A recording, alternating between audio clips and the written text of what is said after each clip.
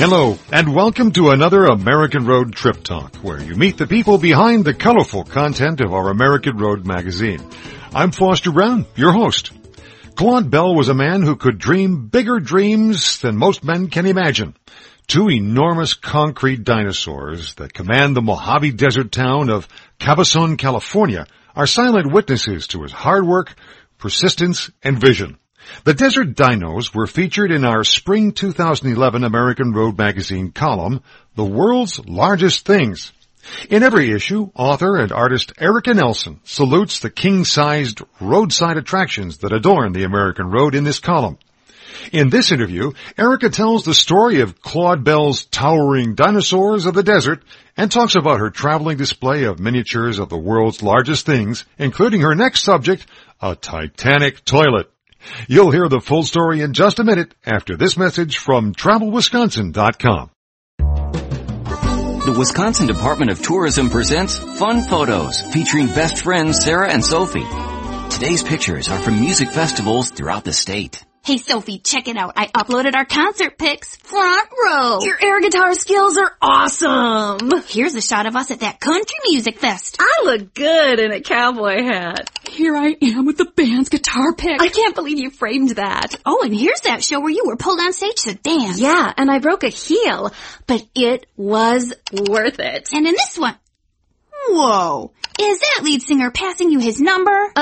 Next picture, please. Picture your fun in Wisconsin. Wherever you decide to go, don't forget the camera.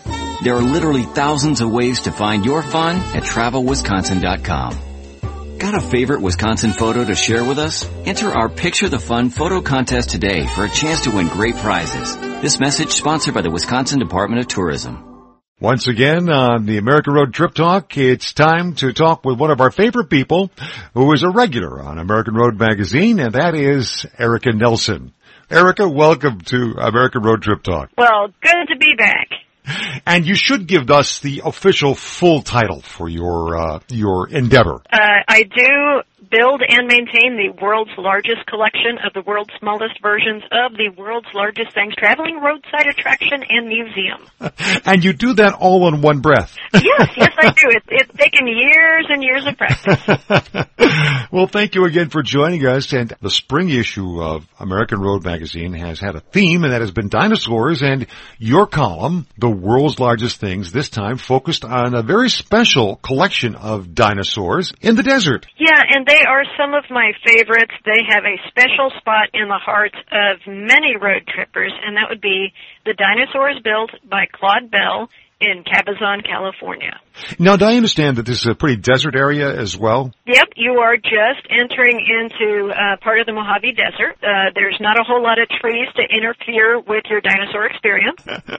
So, Erika, what motivated Claude Bell to go out into what then was quite a ways from the city and well out into the desert? At that time, since it wasn't very well developed, you could create a pretty big vision for yourself. And he started off with a truck stop and the wheel-in drive-in and was really thinking about this as an expansive dinosaur park. He only got 2 built before he passed away, but his vision was much, much bigger. And before them, he was working at Knott's Berry Farm in Los Angeles building these large things. And the more that he built in a roadside attraction atmosphere, the more he dreamed of making his own. So he bought a large tract of land that was still convenient to interstate and an easy off for truckers and families, and started building. Well, let's talk about the first of the dinosaurs. Erika, give us some sense of the dimensions of this enormous dinosaur. Well, it is a dinosaur big enough to house a museum inside of it. So This is what we call in the roadside attraction biz the duck, because it's a building shaped like a thing or an animal. So you enter a door in the Brontosaurus's tail, and you go up a flight of, about 20 stairs to a large room that has additional sculpted materials and a gift shop. Wow. And Denny is big enough. There's actually a second story that's private for offices only. My goodness. So this thing is enormous. Well, the T-Rex is 65 feet long, and the Brontosaurus does tower over the T-Rex. I understand that it's made out of concrete. Am I right on that? Yeah, concrete over steel. And Claude Bell lucked out because the highway department was dismantling a bridge, and they were just going to throw away all this steel structure. And that's what he scavenged to build the skeleton of Denny, and then finished it with concrete in a stucco-like application. So that took him quite a few years, I believe, to build, didn't it? And yeah, it was all him. It took 10 years, and he estimated about $250,000. He went on then after building the first of the dinosaurs. As a matter of fact, it showed up in a movie, am I right? Pee-wee's Big Adventure. Any kid of the 80s automatically knows about the Cabazon dinosaurs after seeing Pee-wee frolic in amongst them and then have a very sincere heart-to-heart talk in the mouth of the Tyrannosaurus Rex. The second dinosaur, the T-Rex, you said 65 feet tall. I understand that that's not quite completed, or he died before the project was finished. Yeah, the inside's not quite finished, but it still is a good, solid structure from the outside. So it is complete in its form. It's just not complete on the inside finish. Is there a theme park there right now? Because he died in the late 80s, and it's gone on to other owners. The current owners have altered the story of the dinosaurs a bit to fit in with a creationist theme, and they have created a creationist theme park that just is right up the butt of the T-Rex. They put a fence around the back of the Tyrannosaurus, so he's kind of emerging from a fence. But is there still the fun kind of sense of, visiting this theme park? Oh, absolutely. You still have that childlike sense of wonder and awe because, as you indicated, they are so massively, unimaginably huge, and to just drive up on a dinosaur emerging out of the desert is such a fun, amazing thing. They've been photo ops for years.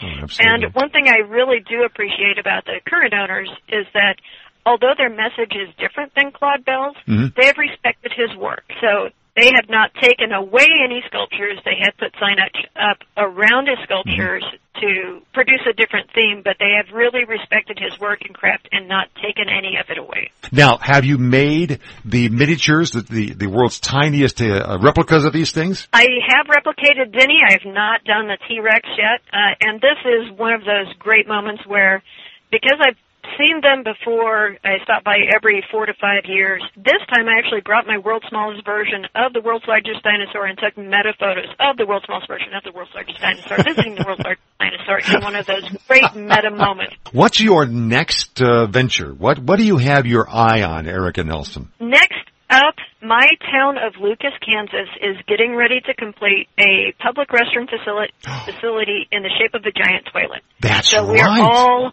looking forward to the completion date for that this year, and as a part of the Chamber of Commerce, we're doing the grand finale, the intro, First Flush. Erika, we will look forward to you chronicling that and sending us pictures, and we'll look for another article coming up soon, I'm sure, in American Road Magazine under the world's largest things about this, probably the world's largest toilet.